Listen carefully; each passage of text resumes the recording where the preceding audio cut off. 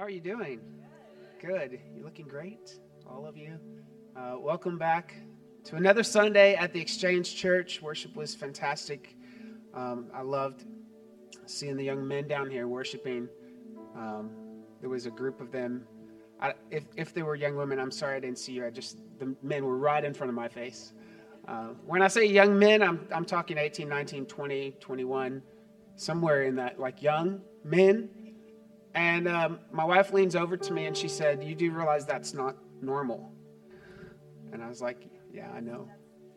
It's really not normal to have a church that is so strong with men wanting to worship the Lord."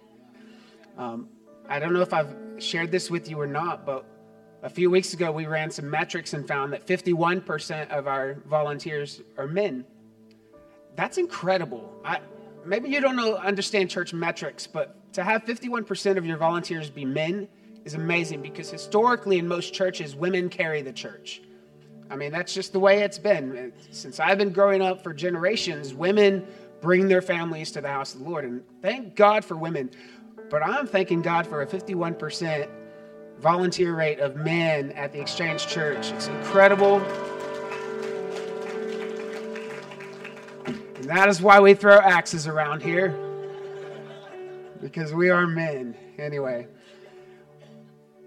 we're in a series called Back at It, Back in the Rhythm, prioritizing our relationship with Jesus Christ. And over the last few weeks, I've talked to you on a variety of things. If you remember, I talked about burning the ships to where you can press forward and keep moving on with where God has called you. And then last week, I came back around and I told you that maybe plan B has gotten a bad rap. Maybe God sometimes will use a plan B in our life to get us where he wants us to be. And today, I want to end the series on something just really practical, because I just sense in the room, even during worship, that there is just such a hunger in the room for people to lean more into God than ever before. Maybe you grew up in the church, but you find yourself wandering from the routines that kept you seeing his face, hearing his voice. And God is just drawing you this morning. Maybe you've been like in the 51% and serving every single Sunday, and you've been up here worshiping nonstop, but you found yourself stuck in motion and routine and habit, and you just missed the tender voice of Holy Spirit. I believe that today we're going to help and lean into that, because I want to ask 6 questions that come in Psalm 93 that will help us cultivate devotion in your life.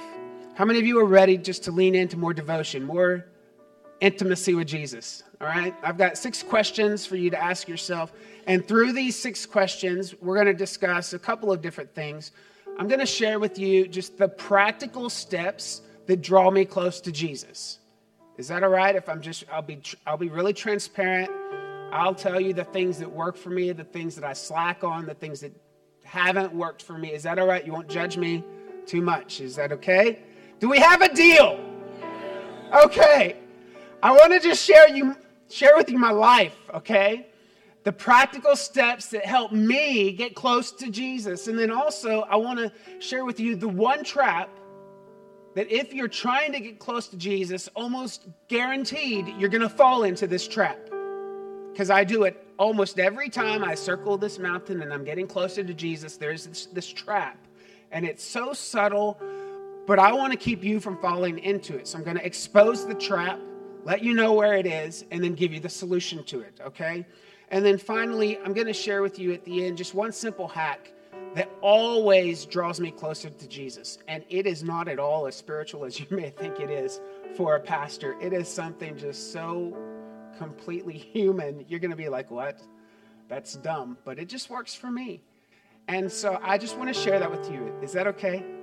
Okay, we're going to lean in today. The title of my sermon is Cultivating Devotion. Father, I come before you today.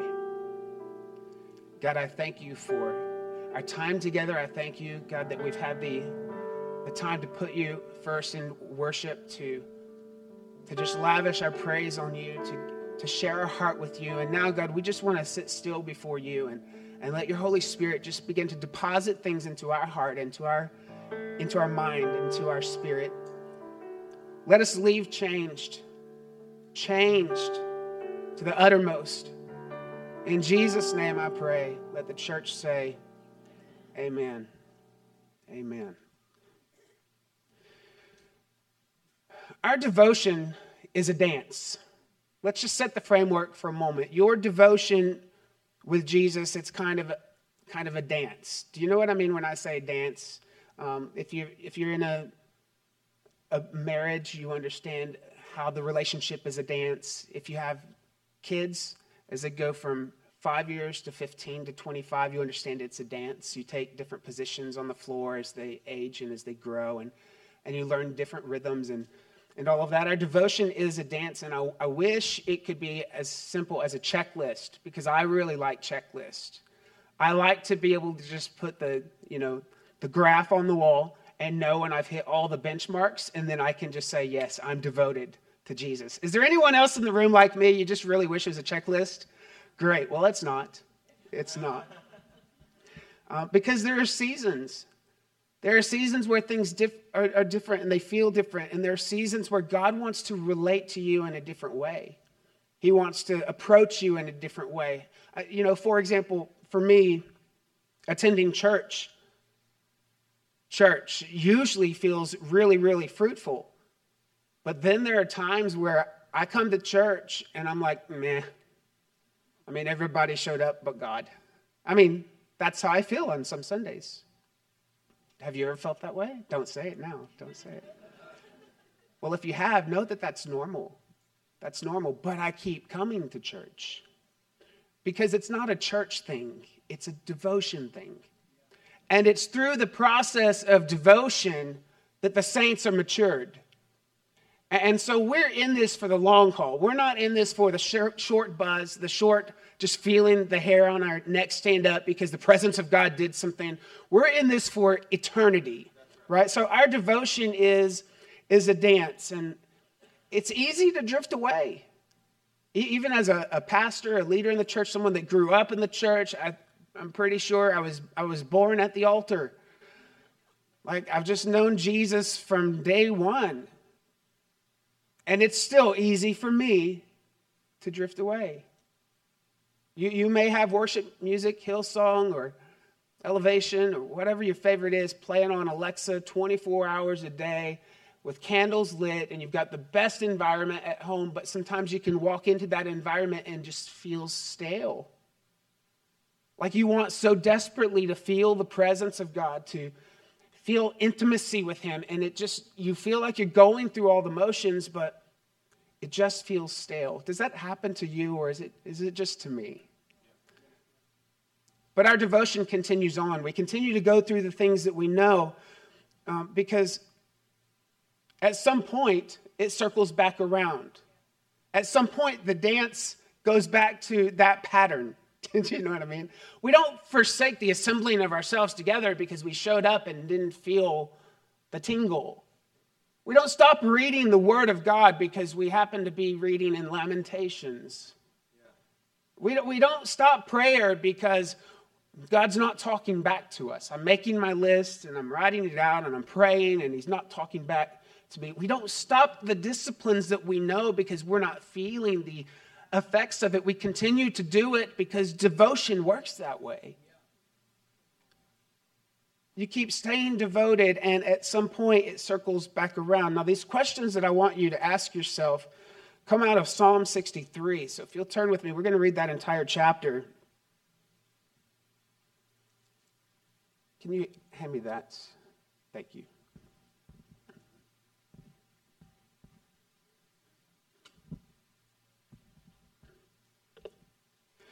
Now, Psalm 63 is a song by David when he was in the wilderness of Judah. Just to give you a little bit of context, the desert of Judah was the scene of the start of David's journey into exile. So he's heading into this season of great rebellion. He's heading into a land that is very weary, and he's leaving behind him the Jerusalem sanctuary, the place where he had often had a real awareness of God among his people. Okay, so he's leaving the familiar awareness of God, and he's heading into the wilderness, and these are the thoughts and the questions that we can get from David. Psalm 63, verse 1. O God, you are my God. Earnestly I seek you. My soul thirsts for you. My body longs for you in a dry and weary land where there is no water. Now, I just want you to notice in this verse 1, the very first of the line says, "Oh God, my God." So there's an acknowledgement that we're in relationship, right? The very last part of that verse says, "Where there is no water." Anyone ever felt like in your relationship with Jesus there was just no water? Anybody? Just dry, like you're going through the motions, but where is the water? And that's exactly how David is feeling in this verse. And this is the first question. If we want to lean into our devotion, this is the first question we can ask ourselves today. Number 1, am I earnestly seeking God? Am I earnestly seeking God? Am I just going through the motions because it's habit? Or am I going through the motions because I understand that there's an end goal? I understand that I'm pursuing someone. I understand that at the end of my dry spell, this lack of water, if I continue to stay faithful, continue to stay rooted and grounded and moving in the right direction, there's going to be a well that isn't dry. Am I earnestly seeking God? The next verse. I have seen you in the sanctuary and beheld your power and your glory. David says, I've seen you in the sanctuary and I've beheld your power and your glory. Now, this is important for us because, Zacharias, what we behold, we become. What I continue to place before my eyes is what I become. And David says here, I've seen your glory, I've beheld your power and your glory. And that leads me to our second question. When was the last time I saw God?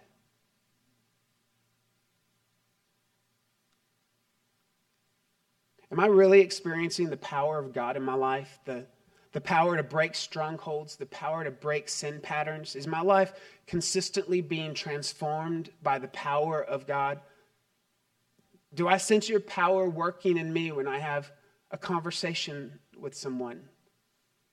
Carrie told the story, and I won't use it because she'll probably use it at some point. But she was telling her team this morning about a little boy, a young man, who came up to the door wanting to wash her car to help pay for rent. And she called me and said, hey, there's a young man at the front door. I want to pay him to wash the car. He needs it to help his mom pay rent.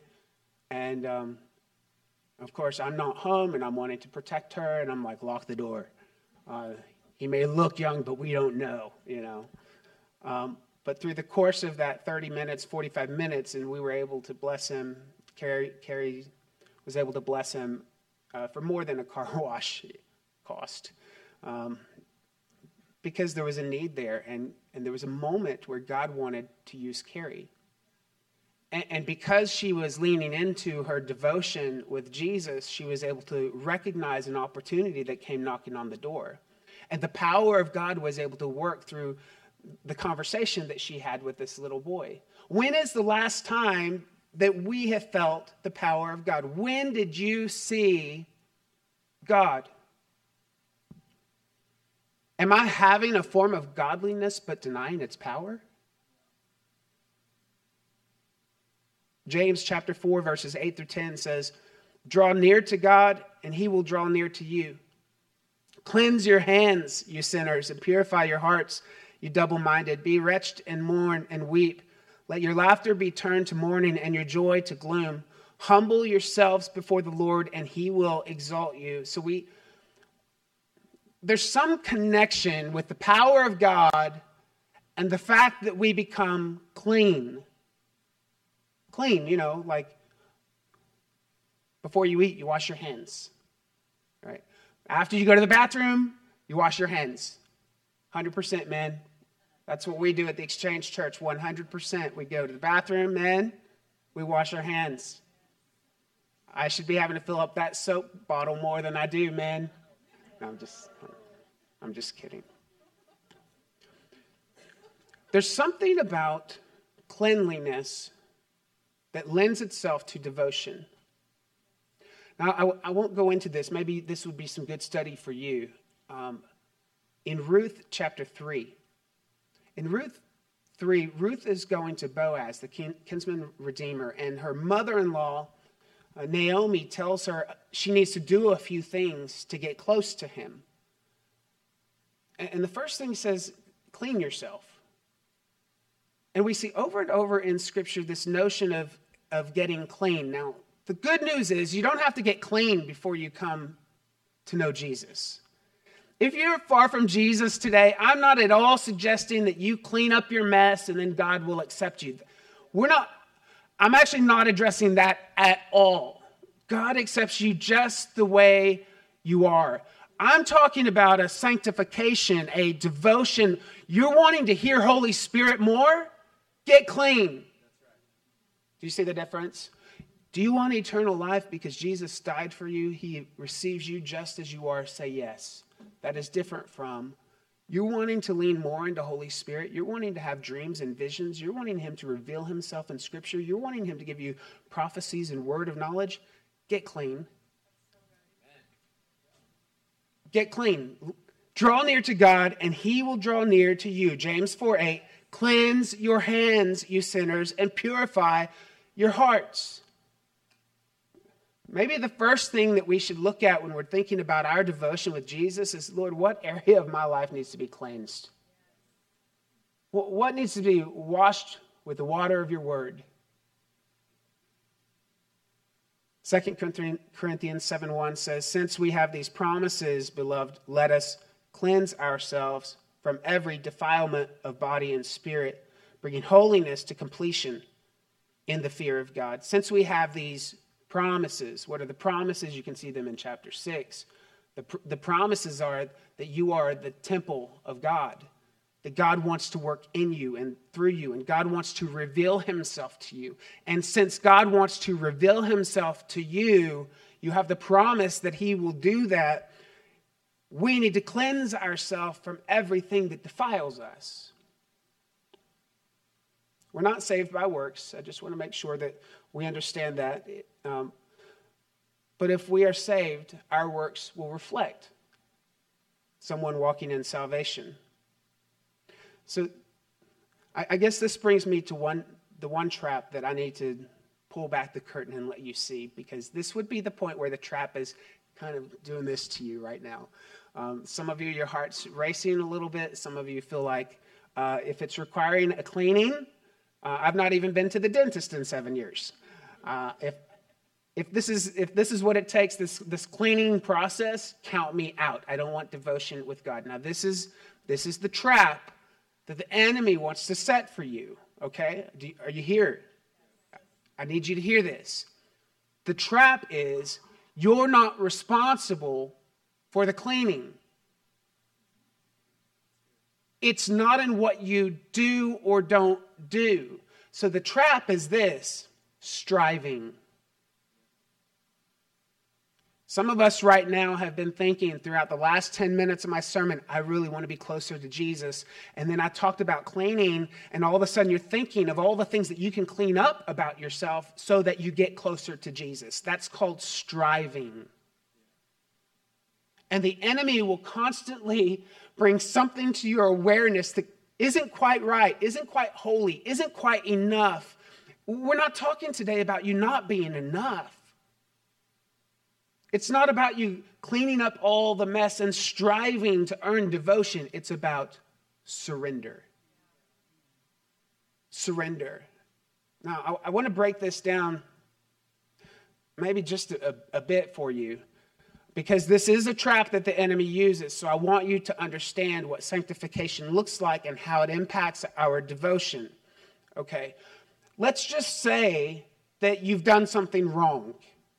All right, or let's just say that your kid has done something wrong, or your husband, all right? If you don't want to imagine yourself, choose someone else. But you've done something wrong, and then there's this check inside of you. That was bad. Do you know what we call that? We call that conviction.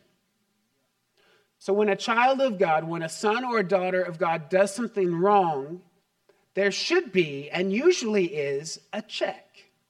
Oh, I shouldn't have been that angry. No, I shouldn't have hung up on him.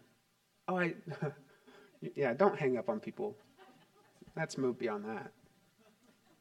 Oh, I shouldn't have said I was going to be there at a certain time and I was 15 minutes late. I should let my word be my word. I should let my word establish that I'm a follower of Jesus. Do you know what I mean?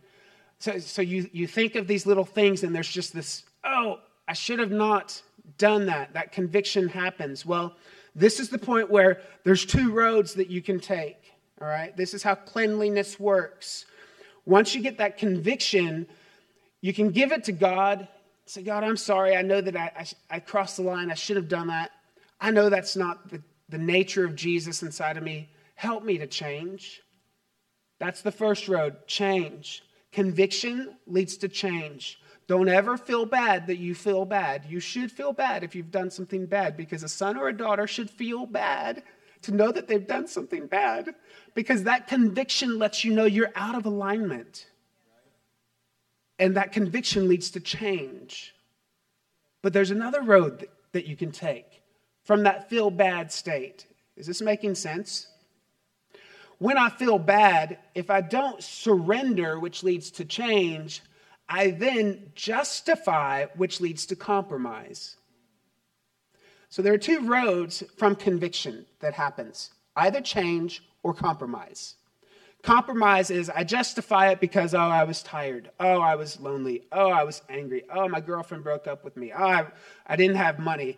My parents made me mad. I'm not as smart as they are, so I deserve this leg up. My parents weren't as rich as their parents, so I deserve this help. You justify it. There was a conviction. Holy Spirit was trying to bring you back into alignment, and you felt bad. Good for you. That's great, but there's no glory in feeling bad. You got to move toward the change. Instead, you moved toward compromise, and you justified it because you didn't really understand that this feeling bad was a gift from Holy Spirit. And so to cover up the feeling bad, you justify it, you compromise, and guess what? There's going to be another test in this area. And you're going to either fall again or you're going to think back to that conviction. And that is our goal, to allow the conviction to lead us to change. That's what it looks like to wash ye hands, O ye sinners. It doesn't mean leave the church house until you're perfect and come back. It means listen to that inner witness. When you've done something, when you've crossed the line, when you've looked at something on the computer that you shouldn't have, listen to the inner witness and let the Holy Spirit lead you to change. Your flesh, your carnality, Satan will want you to compromise. He'll want you to make excuses. He will want you to compare. But conviction can lead to change, and that change is what Scripture is saying is cleanliness. That happens when you encounter the power of God. So for some of us who are never changing, never getting clean, we're not seeing the face of God. Have you seen God? Let's read verse 3 because I'm almost out of time. Verse 3 through 7, we've asked two questions already. Am I earnestly seeking God? Then we've asked, when is the last time that I saw God? Those are some good gut checks for you. Psalm 63, 3 through 7. Because your love is better than life, my lips will glorify you. I will praise you as long as I live, and in your name I will lift up my hands. My soul will be satisfied as with the richest of foods. With singing lips, my mouth will praise you. On my bed, I remember you. I think of you through the watches of the night because you are my help. I sing in the shadow of your wings. I put all of those verses together, and we'll go back through and pull out a few questions from them individually. But the overarching theme here is worship. And the question you need to ask yourself regarding devotion is, how's my worship? When is the last time I spent time in worship? Life-changing worship. Not referring to worship on a platform in a church. Individual worship. Worship that reveals God's holiness and reveals just how much you need him. Worship isn't a music concert. It's heart surgery. It's warfare. It's gratitude. It's humility. How is my worship? Now I want to back up to verse 5, pull out a few more questions for you. He says, my soul will be satisfied as with the richest of foods. With singing lips, my mouth will praise you. My soul will be satisfied as. That's known in the English world as a simile, using like or as. So he's not saying that your soul will be satisfied with the richest of foods. Your soul will be satisfied like or as the richest of foods. The question you should ask, number 4, am I fully satisfied with God?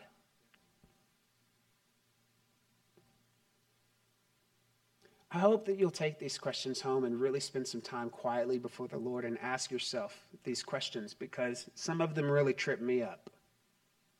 Some of them really convict me. You ever had a meal that was just perfect? Like you ate to your content. It was delicious. You had the right amount of proteins, the right healthy fats. Like it was the perfect avocado, perfectly ripe. You know, there's like a 3-minute window of when avocados are ripe. And you had it during that 3-minute window. The meal was perfect. And you were just so full. You were so satisfied, so content. The waiter comes up to you and asks if you want dessert. Well, you love dessert, but you're literally just so satisfied in that moment. That happened to Carrie and I recently. We will eat some dessert, but we were just like satisfied. And we're like, no, we're actually good. We want to end on this note. Have you ever had a meal like that? And I'm not talking about Thanksgiving, because Thanksgiving, that's not satisfaction. That's gluttony. That is borderline heading into coma. I'm talking about that perfect meal. And I know they don't come along every day, but when you have them, you have them. Do you know what I mean? You may not even remember the last meal that was just, you were perfectly satisfied. In the same way that I'm satisfied with a meal like that, am I satisfied in my relationship with Jesus? The same way. Or am I just filling my life with other things? The other things could be career, leisure, pleasure, relationships, sports, travel, television, hobbies, social media. Am I looking for satisfaction with all of these other things, or is Jesus actually enough? Because when we're truly satisfied with Jesus, then the waiter comes over and he asks, if we'd like to try a bit of YouTube scrolling, social media approval, all the things that we kind of get wrapped up in. We're like, not today, I'm good. And it's not that those are bad things. We just don't need those things.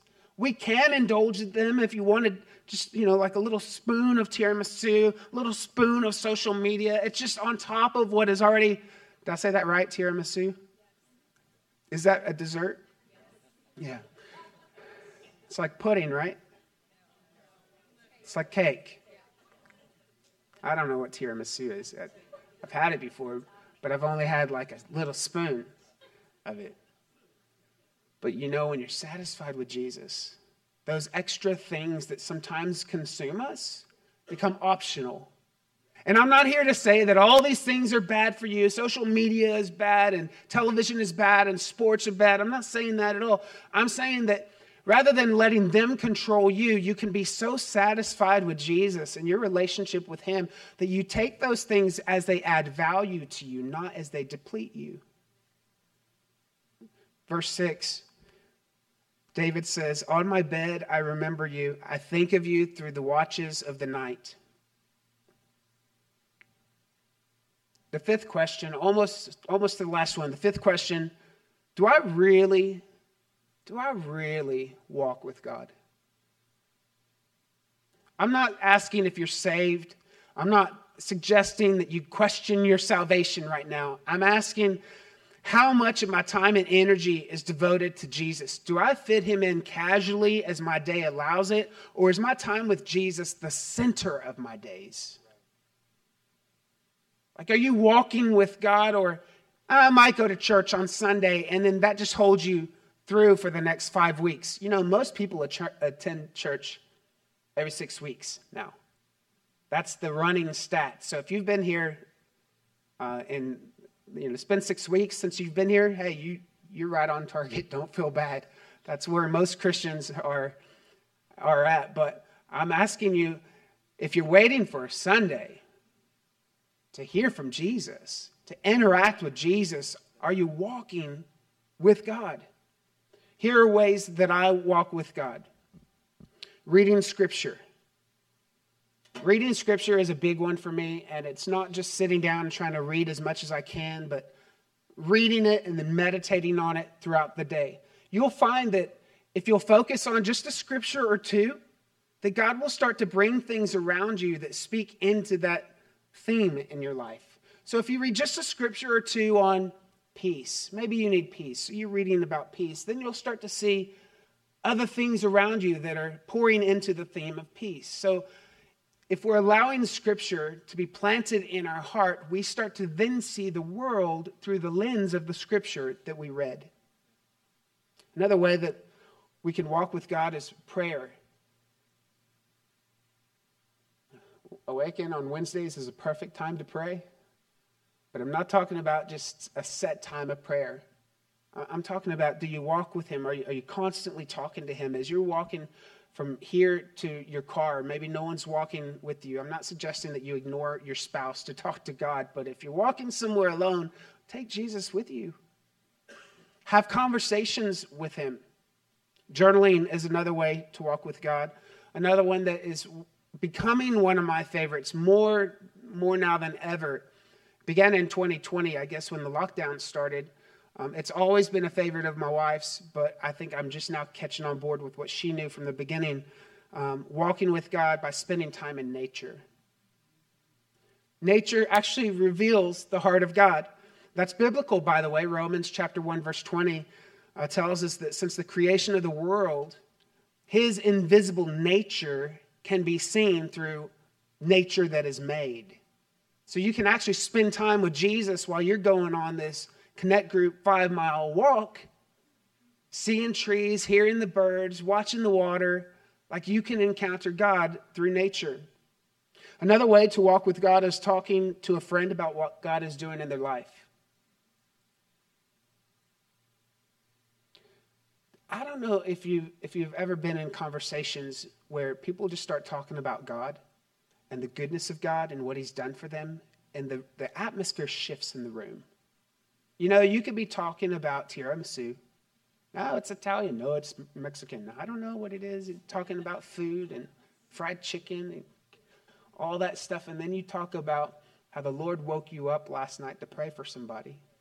And then you found out that they were in a time of prayer. All of a sudden the atmosphere shifts, right? Or like last Sunday, how many were here last Sunday? Can I share the journal story? How many were here last Sunday and I encouraged a young man to write in his journal that God wanted to meet him in his journal. Well, the parents came up to me after church and said, "You're not going to believe this. He's been asking for a journal for 2 weeks." And we pulled some from our closet, and he was like, "No, that's not good enough. I want a leather journal." And I said last week, "Get him a leather journal, Dad, a good one. Dad's going to pay for it." And they had actually come to church last week with the intention of going to a store after church to get a good leather journal. That's amazing that God spoke to this young man. He'll never forget that God knew what was going on in his world and what he wanted. I mean, a leather journal, God knew it. Heaven sent a messenger from heaven to let him know, I'm going to meet you in the pages of that journal. You see, when you talk about what God's doing among us, the atmosphere just shifts. This is how we walk with God. When you're at home with your kids, with your spouse, with your family, let's start to insert in our conversations what God is doing. I'm afraid some of us might feel insecure asking that question because you don't know how you would answer it. If somebody came up to you and said, hey, Greg, what's God doing in your life right now? Maybe you wouldn't know how to answer that. Ask other people anyway. Even if you don't know how to answer, ask other people, because by talking about God, you're walking with God. It reminds me of, and I'm so out of time. I'll tell you what doesn't work for me. You want what doesn't work for me? Journaling. It's going to work for him because God's going to meet him there. But journaling doesn't work for me. It's not that journaling is bad. I'm a huge advocate of journaling. I'm just not consistent with it. And so it's almost like I'll jump into journaling for a day or two, and then for weeks I won't, and then I'll come back around to it. Do you know what I mean? I think that sometimes, like, God likes us to set the table with consistency when we encounter him in the rhythms of our life. And so, for whatever reason, I don't encounter God in my journaling. But that's on me, not on God. God can meet you in the pages of your journal. But that's the one that doesn't work for me. One that really has been working for me a lot lately is I keep just randomly asking Holy Spirit how he feels right now. And no one really taught me to do that. I think it's been maybe a few months now where I just thought of it one day. I was just like, hey, I was bored, I guess. I'm like, hey, Holy Spirit, how do you feel right now? And he answered me.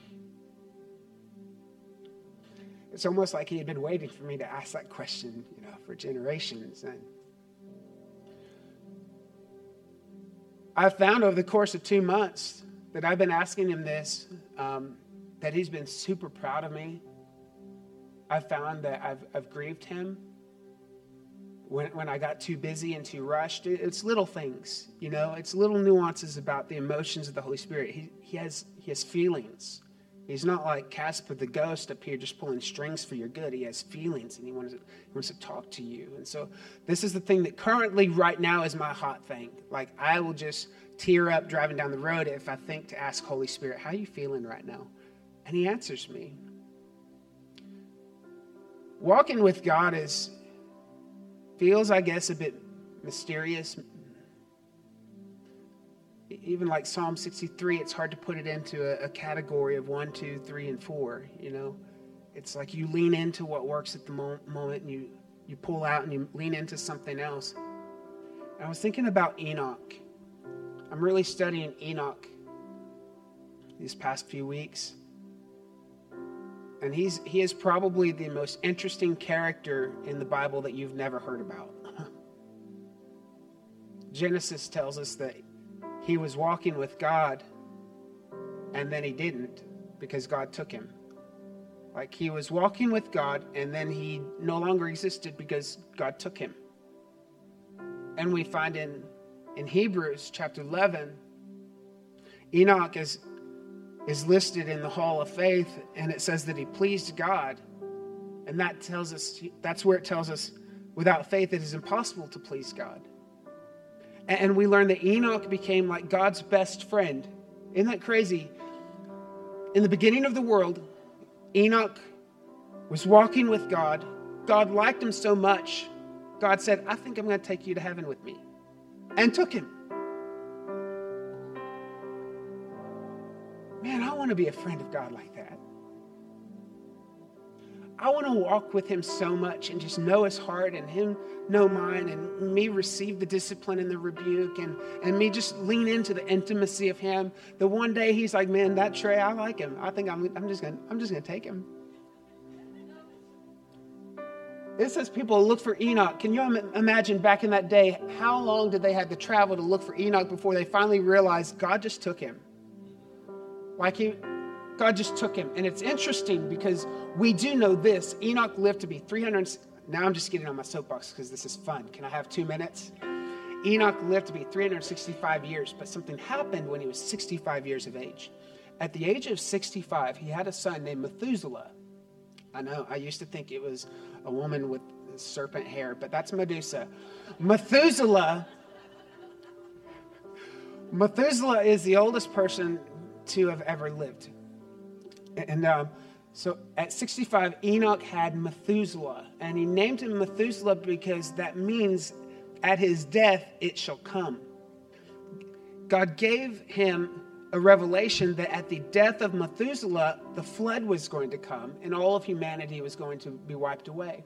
So at the age of 65, when he was given his son's name, Methuselah, his life dramatically changed, and he lived the next 300 years walking with God in very, very tight communion and fellowship. And then God took him. God took him, and I just believe that's our goal. Our goal is to understand that you have a creator who wants to walk so close to you that you feel at any moment he might just pick you up and take you home. I'll leave you with the last question. It's based on Psalm 63, 7 through 11. Because you are my help, I sing in the shadow of your wings. My soul clings to you. Your right hand upholds me. The last question, do I really trust God? Do I really, really, really trust God? When I'm mistreated, accused falsely, belittled, betrayed, do I really trust that God is for me? Or do I fix it all? Do I have to control it all? Do I have to set the outcomes? Trusting God requires humility and it requires devotion. Do you trust God? Some of us are good at trusting God when it's regarding our enemies. Our enemies have spoken out against us or done something to us or betrayed us, and we don't retaliate, we don't seek vengeance, we just trust God.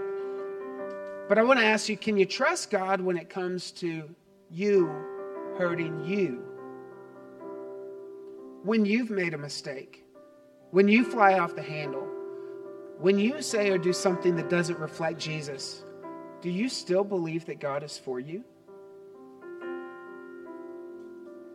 Or do you spend your time trying to punish yourself rather than trusting the grace of God to complete his work in you?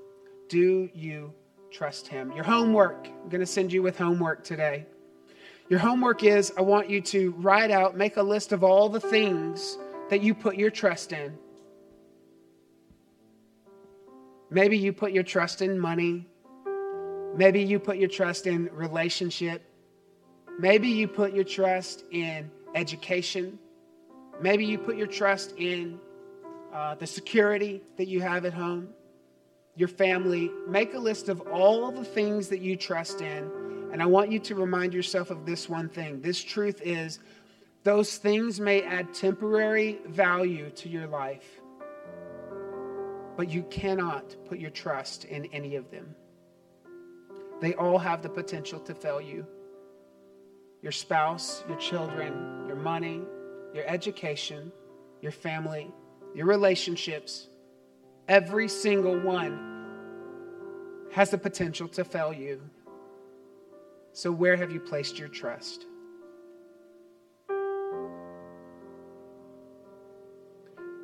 Stand to your feet. I'm going to pray over you.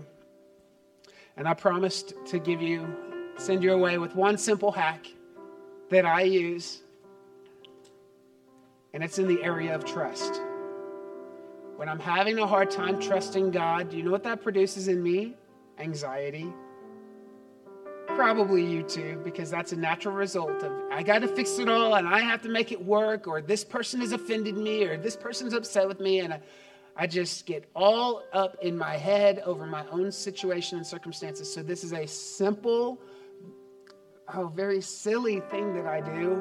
And if it works for you, everyone that comes to me with anxiety, this is one thing that I give them to do. It's an exercise. And if it works for you, just email me and let me know. It'll validate me being this vulnerable, okay? What I do when I'm stuck in my own mind and anxiety is going crazy because I find I'm not trusting God, is I get in my car and I go to H-E-B. I go to H-E-B parking lot and I look at all the carts that are in the parking lot and I start to load them in the carousel while I'm praying and I'm angry I'm bitter, whatever all those emotions are, you know what I mean? I'm scared, whatever the emotions are, I'm loading all the carts in the carousel. And I do it with excellence, and I do it right. And it takes me about 30 minutes to get all the carts loaded because I realize I'm helping somebody. I'm helping the 16-year-old boy that don't want to go out in the heat that day, or the 19-year-old girl who don't want to collect the carts because it's raining. And this man who is broken is fixing that for them, gathering all the carts. And it gets me out of my own condition. It gets me out of my own head. So here's your goal. The next time anxiety has its hands on you, your goal is to find something to do for someone else, and they won't know about it. One time I was doing the carts, and the guy came out, and he was super grateful. He's like, "Oh, thank you so much." I'm like, "Dude, go away. You're ruining it. Go away." He thought I was crazy. But the goal is to not get thanked, because you're not doing anything for gratitude. You're doing it for humility. To understand that the world is bigger than you, bigger than your problems, bigger than your anxiety. You're going to go help somebody. They're not ever going to know about it or who it was. You're not going to get a thank you. And it's just a simple little trick that works for me every single time. Father, we come before you today. I thank you. God, I thank you for your people who want to lean into devotion with you, to trust you more, to walk with you, to be satisfied with you, to worship you. God, to see your face and to seek you. God, I ask in Jesus' name that you would just draw close to us as we draw close to you. It's a promise. It's a promise that as we lean into you, you will lean into us. God, you don't hide yourself from us. So God, help us this week just to walk into new, deeper levels of intimacy with you. In Jesus' name I pray. Amen. Amen. Amen. If you said yes to Jesus during today's worship service, you've experienced something new, I'd love for you to text NEXT, N-E-X-T, to 512-980-1220. We would love to walk this journey with you. We love you guys. We'll see you.